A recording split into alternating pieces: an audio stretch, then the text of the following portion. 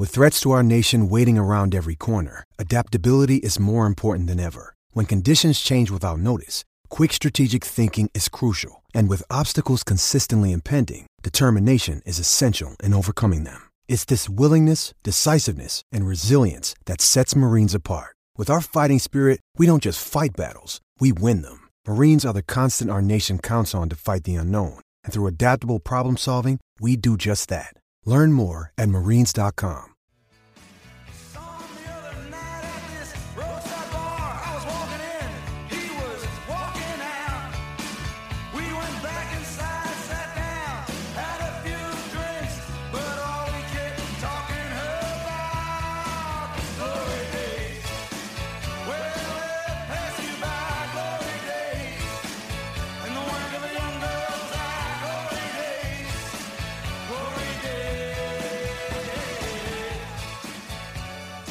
Welcome back to Bleeding Blue. This is a New York Football Giants history podcast, history show. Big week.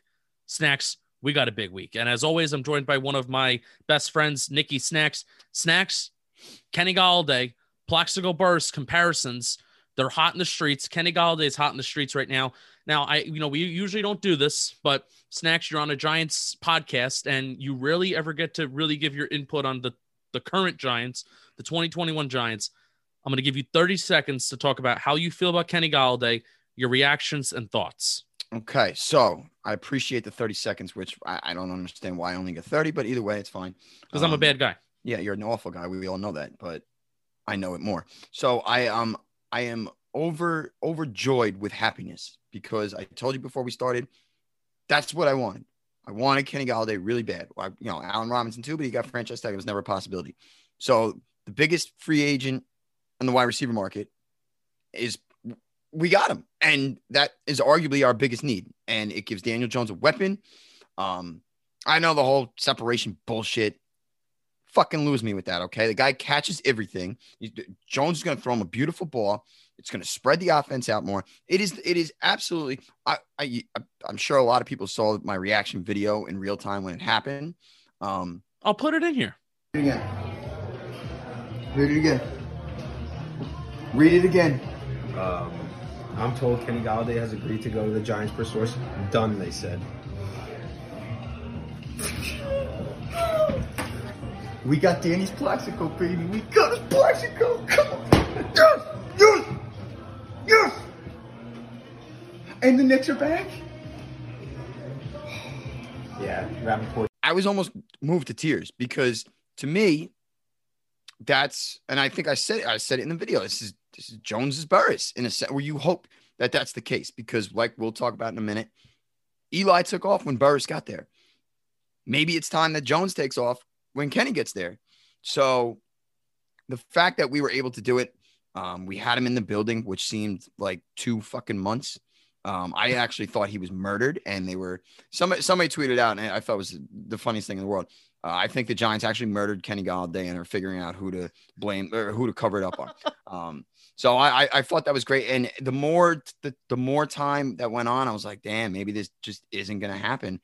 And then boom, that miserable fuck Josina Anderson tweets it out. And I was never so happy to see a tweet from her in my life. So Kenny, welcome. I love you. You don't even have to play a snap, and I will always love you for coming here. And I appreciate it. I'm also wearing glasses, by the way, because I'm on 2 hours of sleep and my eyes look like shit. So I figure if I wear my glasses that I never wear because it's bullshit that glasses exist, my eyesight one day will come back with the advances in technology and science. I digress. So that's why I'm wearing these. They'll probably come off mid-episode. But that's what I just wanted to say. Great to see you, buddy.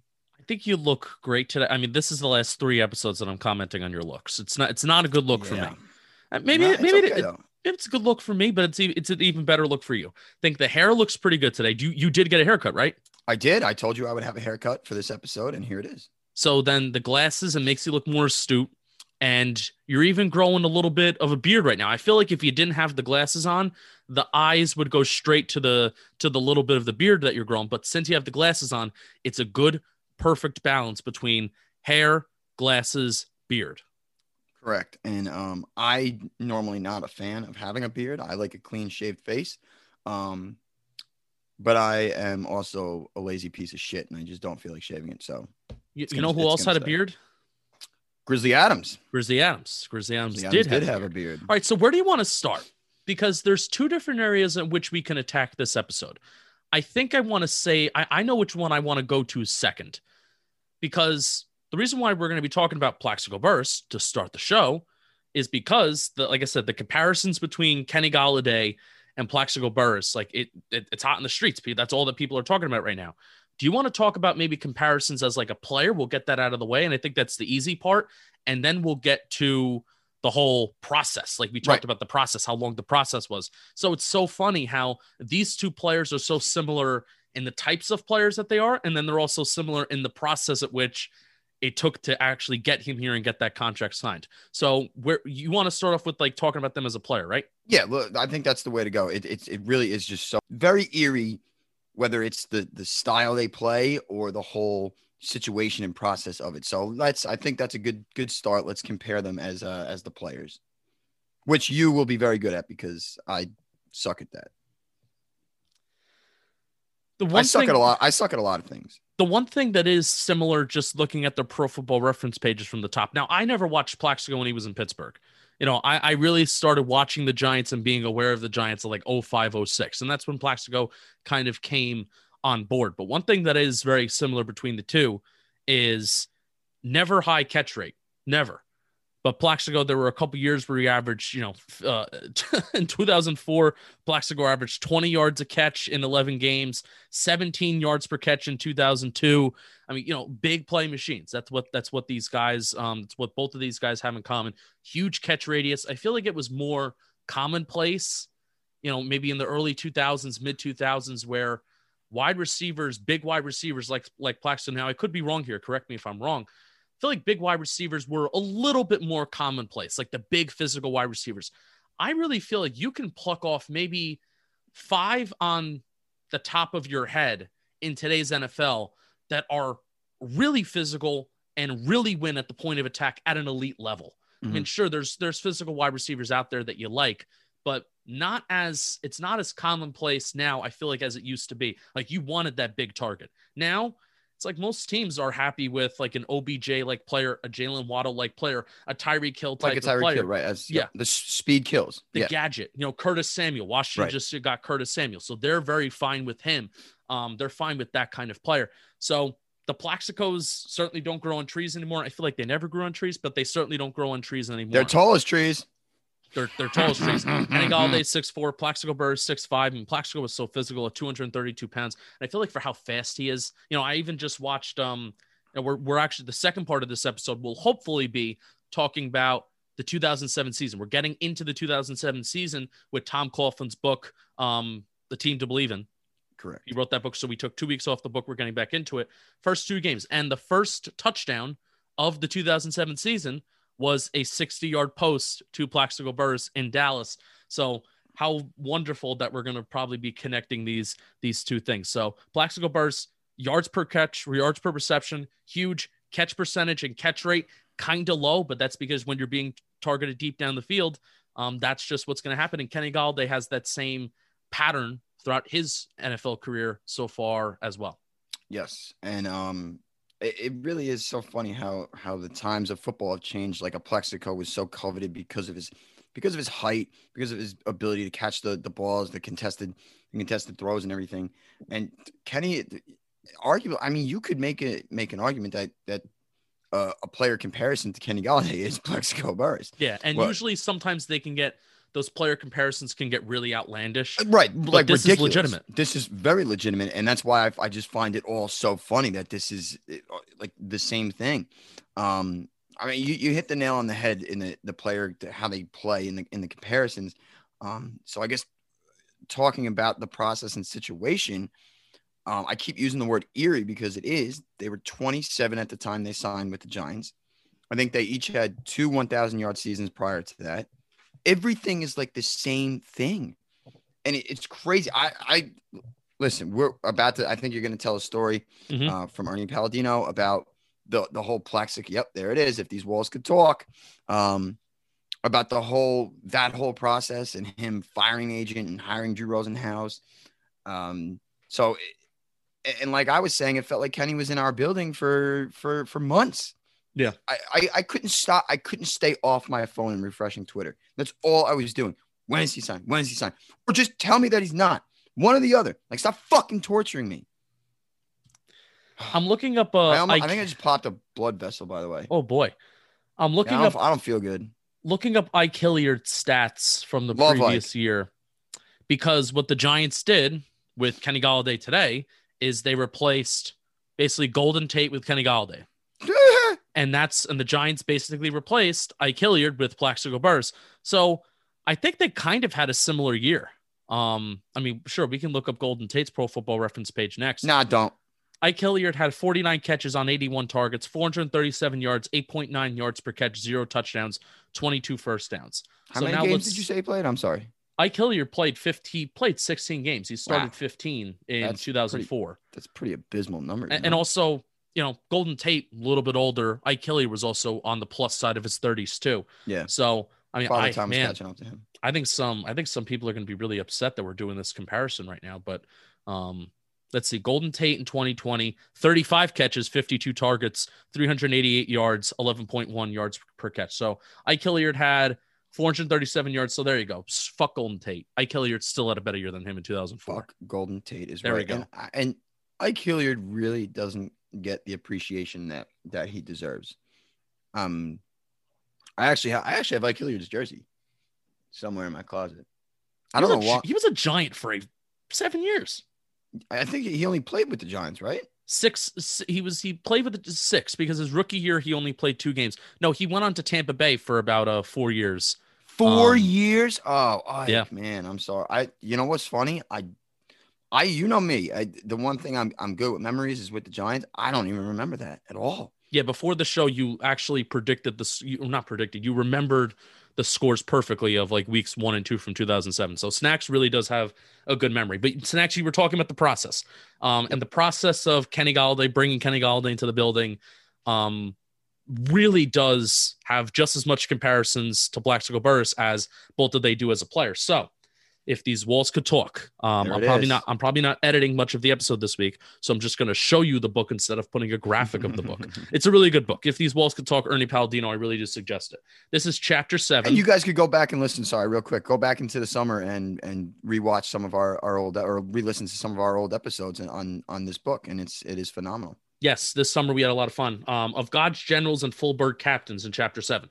So this chapter was about, stories of Tom Coughlin, stories of Ernie Accorsi. And this story is about Ernie Accorsi, but the process of bringing Plaxico Burress into the building and signing his contract. Unorthodox Ernie. Accorsi didn't care much for doing things strictly by the book, a fellow who never would have picked Kerry Collins off of life's scrap heap, but he didn't just deviate from the book in his moves that brought Manning and big-time receiver Plaxico Burress into the franchise 1 year apart. He threw it on the ground and he burned it. He burned that book of how to usually do what you usually do as a GM. The GM's most flamboyantly public move came in 2005 when he signed the 6'5", 230-pound Burress to give Manning a giant-sized target in the red zone. Burress had earned quite the reputation as a flaky malcontent. What do you think that word means? Great question. No idea. I'm going to include, so here, I said I'm not going to do much editing. I'm going to include a definition of the word malcontent. Yeah, please do, because it's going to piss me off. On the screen. I actually usually take pride in my English and knowledge and grammar and everything. I have no idea what malcontent means. I'm probably even saying now the word I feel wrong fucking too. Stupid. Sorry. Burress had earned quite the reputation. I have to sneeze. It's gonna kill me. Burress had earned quite the reputation as a flaky malcontent in Pittsburgh, an image he would carry over to his Meadowlands career. But Accorsi only saw him as a great replacement for Ike Hilliard, whose body was deemed to be too battered to remain effective, and a larger, more athletic complement to 31-year-old Amani Toomer. Accorsi began checking out Burress's personality quirks with Steelers head coach Bill Cowher and general manager Kevin Colbert. Does that not sound familiar? Joe Judge checking in. We have O'Brien in the building, that executive that we hired over from Detroit. And then also probably he gave some calls over to friend Matt Patricia. Kind of sounds familiar. Mm-hmm.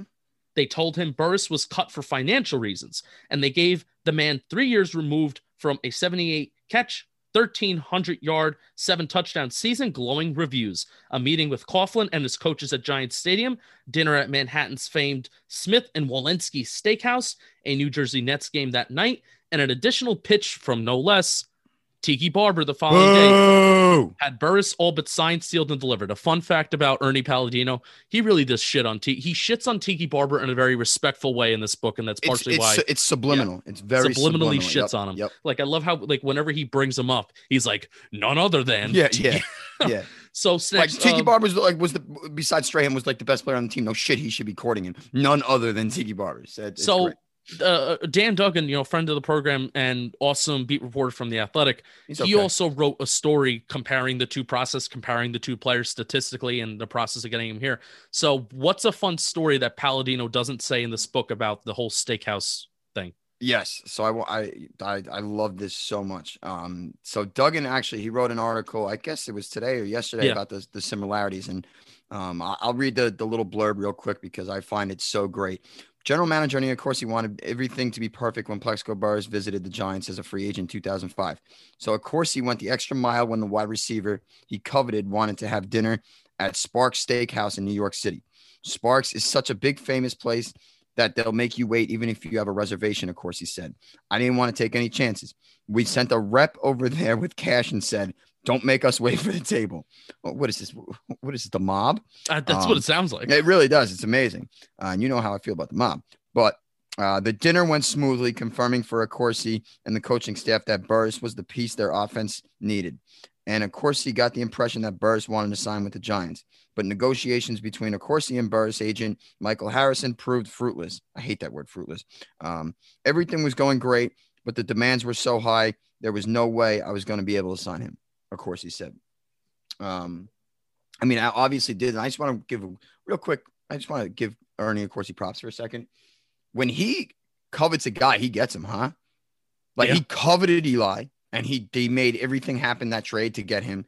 Apparently he coveted Plaxico Burress and he sent a rep with cash in a duffel bag and probably a shotgun in his back. He got LeVar Arrington. Yeah, stop.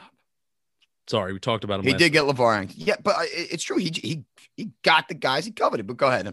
I'm sorry. It's incredible to me how that was the courtship of him, and he wanted a steakhouse so badly, and they went above and beyond to make sure that they could sit that night in that steakhouse and eat. You would just think that, oh, we're the Giants, like just have a seat ready for us. But no, I mean, I guess you're not showing up to a place saying we're the Giants. I guess you're not technically doing that. You can't do it. It almost, when I read that, it was like, I thought back to Dave Portnoy of Barstool when he does his pizza reviews. And there's this great place in Brooklyn that I've been to numerous times called Da Fara. It's probably one of the best slices of pizza I've ever had, but the wait is insane. And he even said on that review, he's like, they wouldn't even, I was like a regular person. I had to wait 45 minutes for one slice of pizza. So it kind of gave me memories like that, but yeah, something else. So everything's going great. Everything's going dandy. Went to a New Jersey Nets game now. Which is bullshit too, by the way. Sorry, because the Knicks are back. Free plug. Sorry. Here it says Smith and Walensky Steakhouse. You said Sparks Steakhouse. Yeah, Duggan said Sparks. Is it not? I mean, is it the same thing? Nickname? Maybe the name changed? Yeah, no, but Ernie wrote that. I mean, Palladino wrote this in the mid, 2010s. Right, and Duggan just came out with this. Ooh. Yeah, so we have to do a little research on this. We have a dispute. Because now I'm confused. We have a dispute. And then everything's going fine and dandy. His agent, Plaxico Burress' agent, Michael Harris, got into it. Burress disappeared, and Accorsi learned soon after that Harrison was also negotiating with the Vikings. I was right. I was right. Vikings, yeah. I got into it. I was having a conversation with somebody on Twitter, and I was like, oh, yeah, we already covered the story on Bleeding Blue over the summer. And I was like, I think it was the Vikings. I'm proud. Good for me. He was using the Giants to drive the price up. The general manager wasn't just angry. He was livid, ticked off to a nuclear level. Why the fuck would I take you to a steakhouse, pay for your dinner, and now you're going to pull? It's like, I got a belly full of white dog crap on me. You like this shit on me? Shot on me? I got a belly full of white dog crap in me. And now you laid this shit on me? So he was ticked off to a nuclear level. Accorsi responded in a way he had never done before or since. He issued a press release. This is where it gets this is my favorite. This is unbelievable. I don't think anybody would do this. This is where the Kenny Galladay and the Plaxico Burress process is a lot different. Correct. Because you think Dave Gettleman is about to say what Ernie Corsi says? Go ahead. Yeah. So he issued a press release declaring the Giants had pulled their offer and were no longer interested in Burress. With that one very public move, he took away all of Harrison's leverage, but it didn't come without consequences. As soon as I pulled the plug on the offer, I get word that Philadelphia is willing to throw a lot of money at him for just 1 year, of course, he said. I went to Tom and I said, if we have to play against him and Terrell Owens, we're in deep trouble. And they were at least week one. We're going to get to this week one game. They were week one against Terrell Owens. Oh boy, did he show out that game. But it never came to that, Snacks. A couple of days later, Harrison ran into player personnel director Jerry Reese on a scouting trip and pleaded his case. Little did he know that a competing agent, Drew Rosenhaus, was in the parking lot and was viewing the entire conversation from the car behind them, which... ridiculous. Wild. Ridiculous. Like, just Drew Rosenhaus, like, just adjusting his mirror as Jerry Reese and Plaxico Burress's agent have a conversation. It's almost like an ex-girlfriend watching their ex on a date. A new date with somebody.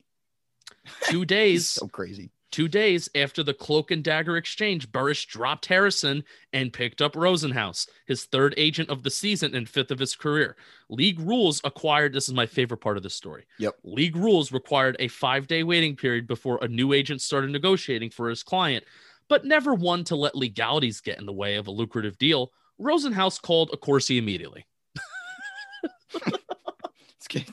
I mean, Rosenhaus had no rules. Like, he does whatever he wants, when he wants, and however it's going to work, he gets it done. So I always have had a lot of respect for Drew Rosenhaus. Next question.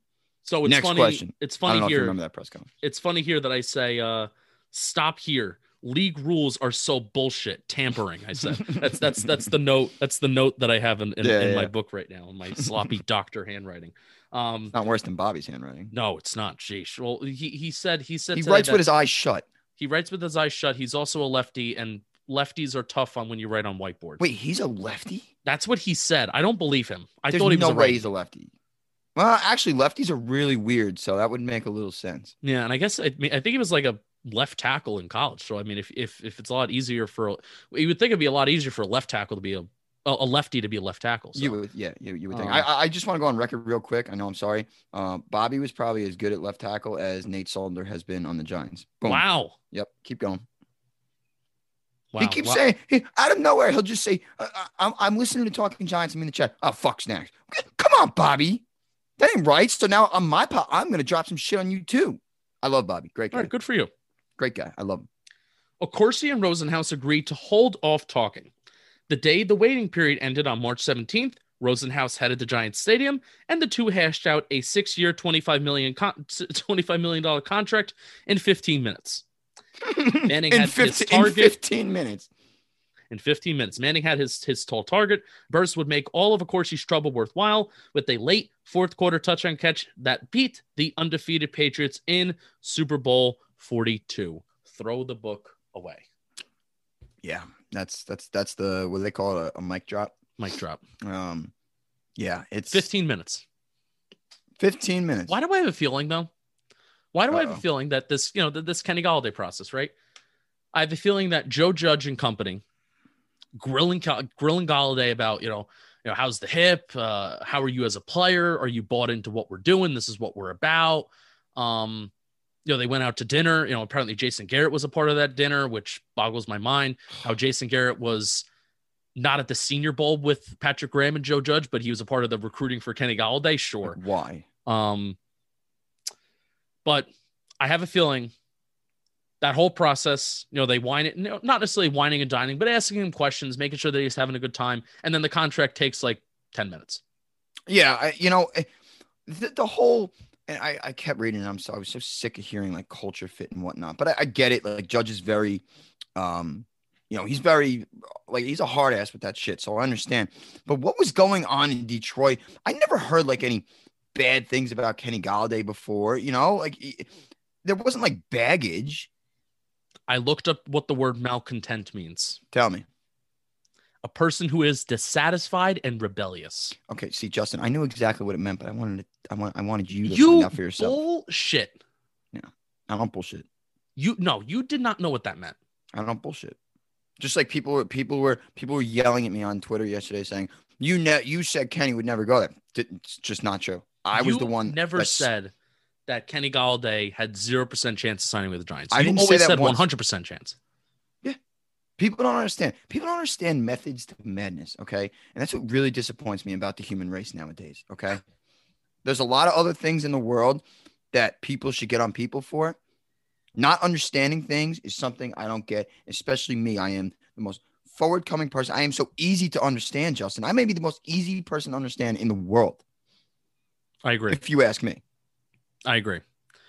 All right, so that's how the Giants got Plaxico Burress in the building. Crazy. There was another thing I wanted to say about all that, but I just completely forgot. It arguably. So this is, we're fine. The similarities are in the big picture things. It took a long time. He visited for a little bit. They went out to dinner. Like even Jabril Peppers took out Kenny Golladay to dinner. I found that to be so cool, by the way. Yeah, I love that shit. Got a couple free meals. There's a couple offers on the table. I know 6 years, $24 million was the initial offer. Then Plaxico accepted 6 years for $25 million. Kenny Golladay had a 1 year offer from the Giants, and then he also had the multi-year deal that he wound up taking, which good for him. So you have something to say? No, I have a question. Yes. Maybe I missed it in my 12 hours of celebrating yesterday. The Giants offered him a 1 year deal. Yeah, I think they gave him the option. Like, dude, do you want to just take a 1 year deal? Now, I can't tell you on the top. I can't tell you on the top of my head per source. I can't tell you that much. I'm sorry. But it was out there. It was out there. The Giants gave him you can either take a 1 year deal, maybe take a chance on yourself, or take the multi-year deal. Which I don't know why. I don't know why guys would ever, unless you really I really think I can rock and roll, and I really think I can get more. Right. Which, I had no idea. So I know a lot of these receivers like Will Fuller, Juju Smith, they took 1 year deals because the cap's going to go up, and maybe they want to prove it this year, have a better year than they did the previous year, and then capitalize on the exploding cap next year. I had no idea about the 1 year deal, and I don't know if I would have loved that. I think I would have hated the 1 year deal. I really do, because if he explodes, then we'll franchise tag him. It's gonna be a whole Leonard Williams bullshit again, but back and forth. Lock him in long term. So I didn't know that. Good tidbit. Yeah, you're useful sometimes. He's bought in. I mean, that's what you can say from that. Yeah, I think I don't know if it was the Talking Giants page or Bobby's page, but when he answered the question about we haven't even stepped on a practice field yet, that is such a Joe Judge answer. Yeah, that had me dying. And he's also a liar too, by the way, because he said he bought into Jason Garrett's system. So Kenny's a liar. But anyway, just catch. Plaxico bought in for the 2007 season. Giants bought into what Tom Coughlin was doing and the changes that he made. Snacks were getting back into the book. So what we did 3 weeks ago now, we talked about training camp. We talked about the preparation leading up to the season. Tom Coughlin already changed his philosophy. So what we're going to be ending off this episode with is talking about the first 2 games of the 2007 season. For both kind of fun games. Second one was not fun. The first game was fun. The first game was very fun. It was back and forth all game.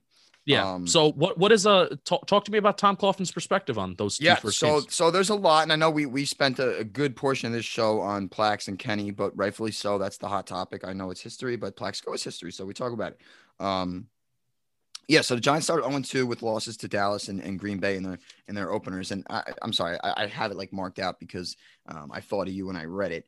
And Coughlin's there are dozens of ways coaches prepare for games, but all of us at some point in the process rely on stats and tape.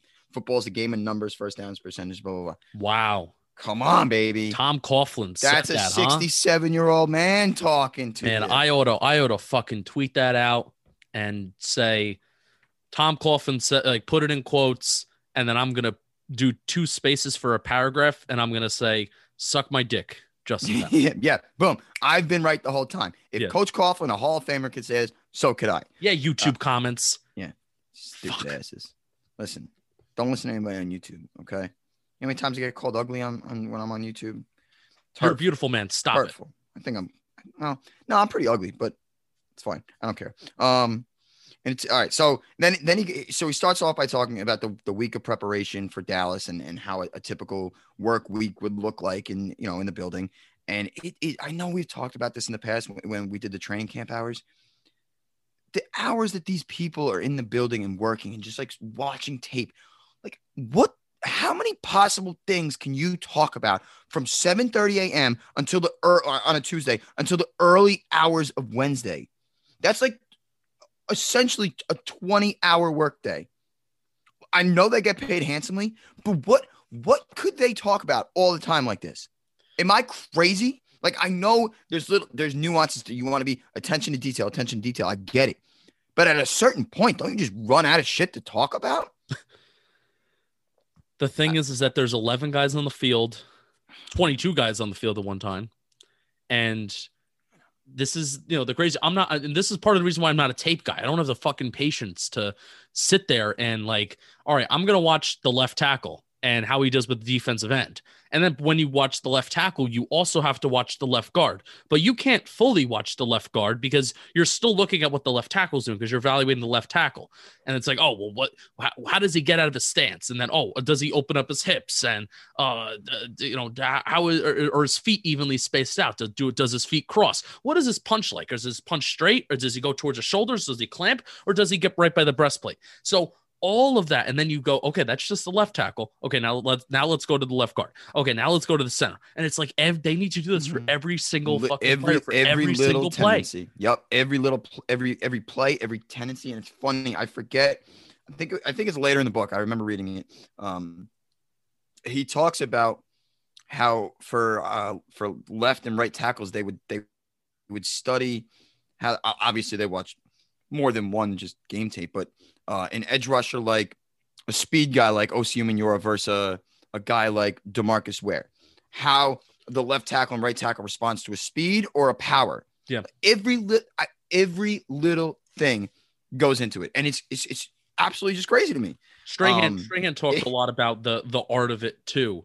Especially when Runyon, he talked a lot about it with Runyon, yeah. When he went up against Runyon with in Philadelphia for all those years, he talked about like the art and how it was like a dance. So and how Strahan really prided himself on watching the tape and how he's going to approach each individual game with each individual offensive lineman and tackle that he would go up against. So you said I know that there's a lot of nuances to it, but that's where the answer that's where the question starts and finishes, where it's like, yes, there's snacks. Why the game of football is so fun is because it is just so nuanced. Yep, it really is. And that's why I like attention to details, all you hear all the time from coaches and everything. But it is so true. You need every little aspect of everything. And it's funny to me, like, so Tuesday nights were the players' nights off, and that's when I was saying that 7:30 to the early hours of Wednesday. Coach Coughlin, I usually take a shower in the coach's locker room and sleep on the couch in my office. Like, he is a sick fuck. He really was. I am up by 5 a.m. on a Wednesday and start my routine. And this is I will send it if you want to put it in. I don't know if you want me to read the whole thing real quick, but give us some highlights. All right, so 5:20 a.m. strength program, 5:25 a.m. for a 60-year-old man strength program. Yeah, there's breakfast, review scripted tape, team meeting at 8:25. Then there's study more tape. Study game plan, book, protections, review, practice schedule for Wednesday. Then media, which media was 20 minutes, which he hates. He literally talks this whole book about how much he hates the media. He does? He really does. Like, not like that he hates it, but every piece of, and I'm going to get when we talk about the 0-2 start, every little thing is about how the media doesn't like me. They don't like the quarterback. They don't like the coach. Get rid of him. Well, no offense, coach. I love you, but when you lose 3 years in a row, you're not winning playoff games, and you start 0-2 on a 1 year, pretty much a 1 year prove it deal for yourself. Of course, this is New York. Of course, the media's going to get you. It's not Jacksonville. Oh, like every time he's talking about the media bitching at him. But in total, the day ends pretty much at like 10 o'clock. So 5:25 for him to 10 o'clock. And I'm not even, I shit you not when I tell you, there is like there's probably more than 5 different film studies with offense, defense, special teams, all that shit. So, whew. And this is when they were allowed to practice more versus now. Imagine how much more film and classroom stuff there has to be. Yes, and I would assume that this past year that was a very big emphasis. So, all right. So then he goes into how they lost to Dallas and the defense couldn't stop nosebleed. And I have a few things to say. It was Yeah, You have a few things to say? Yeah. Rip it, baby. Rip it. This is at least for the Dallas game. Maybe definitely for the Green Bay game too. Let me do a quick glance at the box scoring. 10-yard pass, 38-yard rush, 6-yard rush. All right, so there weren't like very big plays. And Favre, how many passing yards did he have? 286. So I mean, I guess it's but at least week 1. Deep, explosive passing plays. I love to talk about on Talking Giants, but crossing routes, Jason Witten crossing patterns, just running across the field. Terrell Owens starts on one side of the field. He winds up on the other side of the field, and he gets the yards after the catch. The one touchdown that Terrell Owens had, I think it was a beautiful one-handed catch. R.W. McCordish tried like out physical, like what's the word I'm trying to think of? Out physicaling. That's not a word. Out physicaling. Really? Did you say out physicaling? Yeah. I have no idea. I don't even know if you could make that work. I'm going to say it. Out physicaling. Terrell Owens. Take it. At the intermediate part of the field, tried hitting him, putting his hands on him, tried slowing him down, just ran right through him and caught a one-handed catch in the end zone. But I will say, this is the game, week 1 against Dallas, where Plaxico Burress just broke out. Like he had a really big coming out party. You took the words out of my mouth, you fucking asshole. It's his coming out party. Now I'm looking at the wrong game. Now, let's see. What was his stat line? His stat line was 12 targets, 8 catches, 144 yards, 3 touchdowns. And it was the first drive of the game that it was for the Giants, first drive of the season, where it was a 60-yard post from Eli to Plaxico Burress. So it's just absolutely ridiculous stat line. Yeah. But so the final score was 45-35. Am I wrong about that? You are absolutely correct. Right. So Coughlin talks about, he makes some excuses that this is the first regular season game under new defense coordinator Steve Spagnuolo. So, okay, fine. Maybe you make there's adjustments. Matthias Kiwanuka's first game playing linebacker and not defensive end. Michael Strahan missed all training camp. So, like, there were things in there that could probably lead to some excuses as to why Dallas ran up and down the field all game, scored 45 points. Yeah. They also were an insane offense. They were. Dallas was really good that year. Really good. They were really good for like a stretch. Was good. Yeah, they were. They were really good every year from a stretch of 04 to 14. You know, if there were years where Tony Romo was hurt, I get that's an exception. But every year I feel like they were good from like 07 to 14. And you know what? That's got to be the biggest one. And they had Wade Phillips and Jason Garrett, man. They are the biggest fucking losers in the world. They had all these great teams, and they never won shit. They won 2 playoff games with Romo under center. They didn't even win 2 playoff games in a season. Like in one playoff season, one win, done the next year. They're done the next game. That is asinine. They were so good, and they never won shit like that. What a fucking loser. And I hate their they had the worst fan base in the world. Sorry. Anyway, I fucking hate the Dallas Cowboys so much. It's disgusting. America's team, my ass. So you're basically saying America's a bunch of losers because they haven't won in 2 decades. That is true. You still call them America's team? Good for you. That's a great point. Are you calling America a bunch of losers? You're calling America losers. That's not our team. Anyway, can't believe this went off like that. It's been a while. Good for you. Yeah, I don't know what got into me. But the big concern after the game was not the loss, Coughlin says. So after the game, I am also concerned about Eli Manning, but not because of what he does on the field. And he had a good game. He said with 7:20 left in the quarter, he was thrown down to the turf by Anthony Spencer, who was a very good football player. Eli went right back out there despite the pain in his right shoulder, starting with great field position. He threw a 10-yard touchdown pass to Plaxico Burress. It was Eli's last snap of the night. So something had to have been wrong because it was a 10-point game. They made a 10-point game, and then they took him out. I'll put the clip in. I actually found the clip. I'll put it in right now. He got like, he really was like twisted to the ground, and he landed really, really funky on his shoulder. And then Jared Lorenzen comes in after that, hefty lefty. The hefty lefty, rest in peace. We love you, Jared. So, yeah. And he goes on to talk a little bit more like during the week that Eli didn't practice. He didn't throw pretty much all week. And There was a report on ESPN that came out that Eli Manning will miss 4 games due to a dislocated shoulder. And Coughlin says that was news to us. So he goes, that was news to us. That's not from our team doctors. Nobody. Eli was pushing very hard to even practice, not just play the next week against Green Bay. He was pushing hard to practice.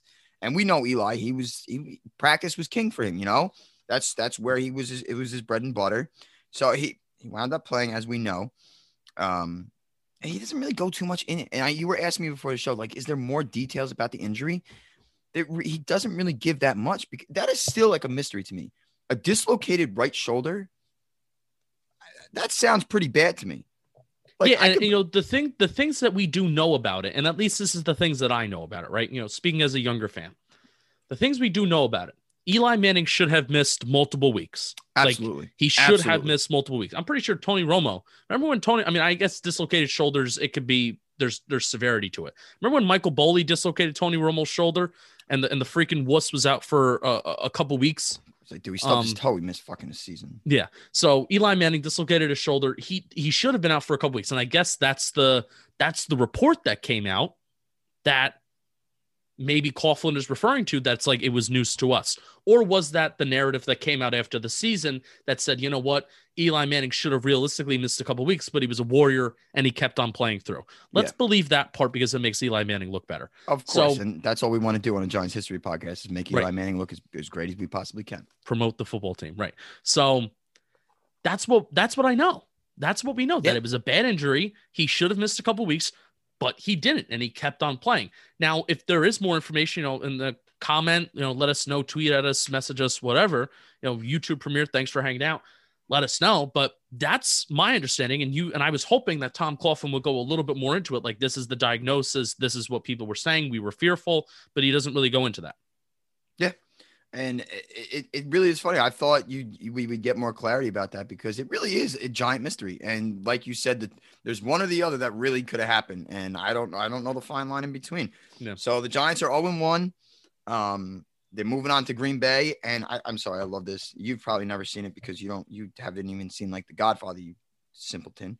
But anyway, so the night before the Green Bay game, all right. So Coughlin he always found ways to try and motivate his teams. Not a sex-crazed lion. He would have quotes and I think we talked about it in the summer.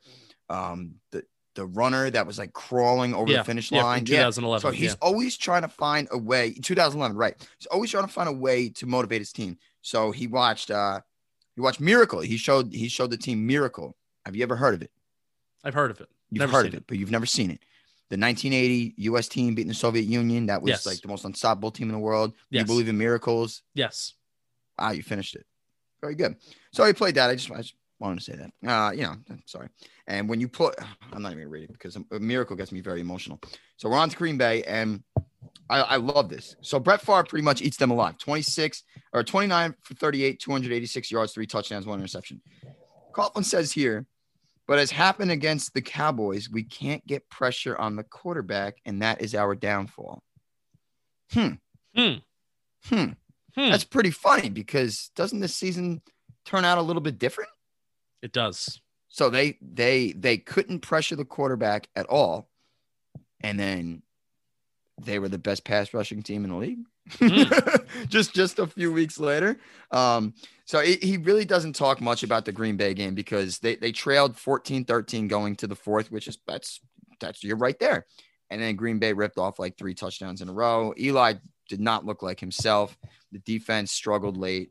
But my big thing from him was what's more, in 2006, we might have fallen apart after the Green Bay loss. And we talked about 06 about a month ago, whenever it was, that team was just, it was in disarray.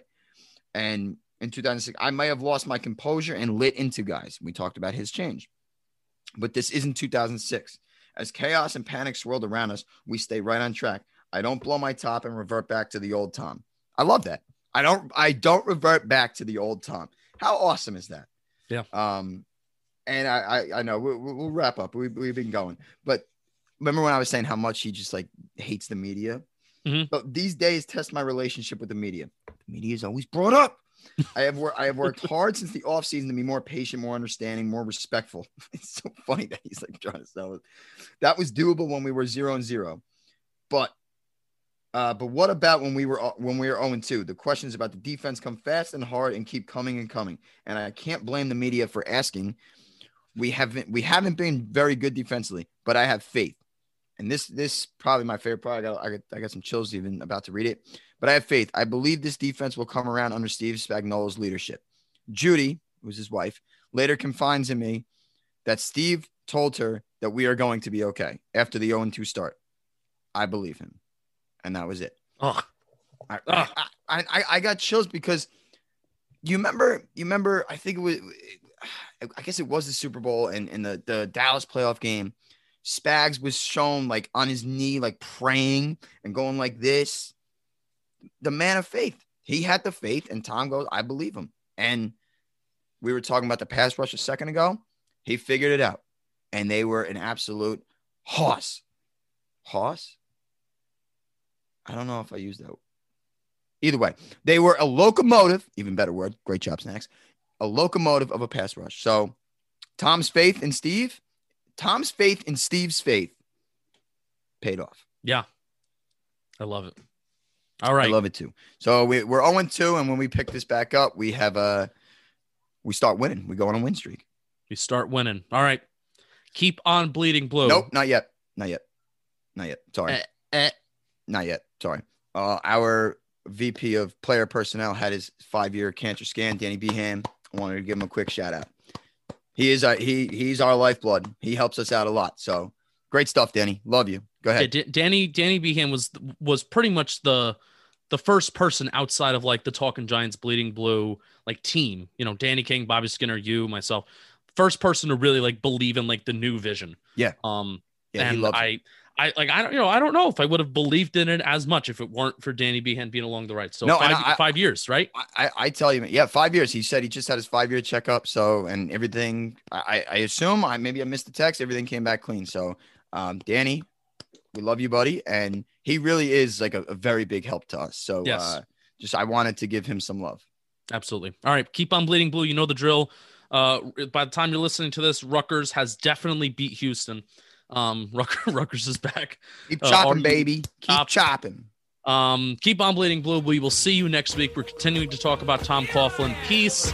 Thanks for watching. Thanks for your support. We love you.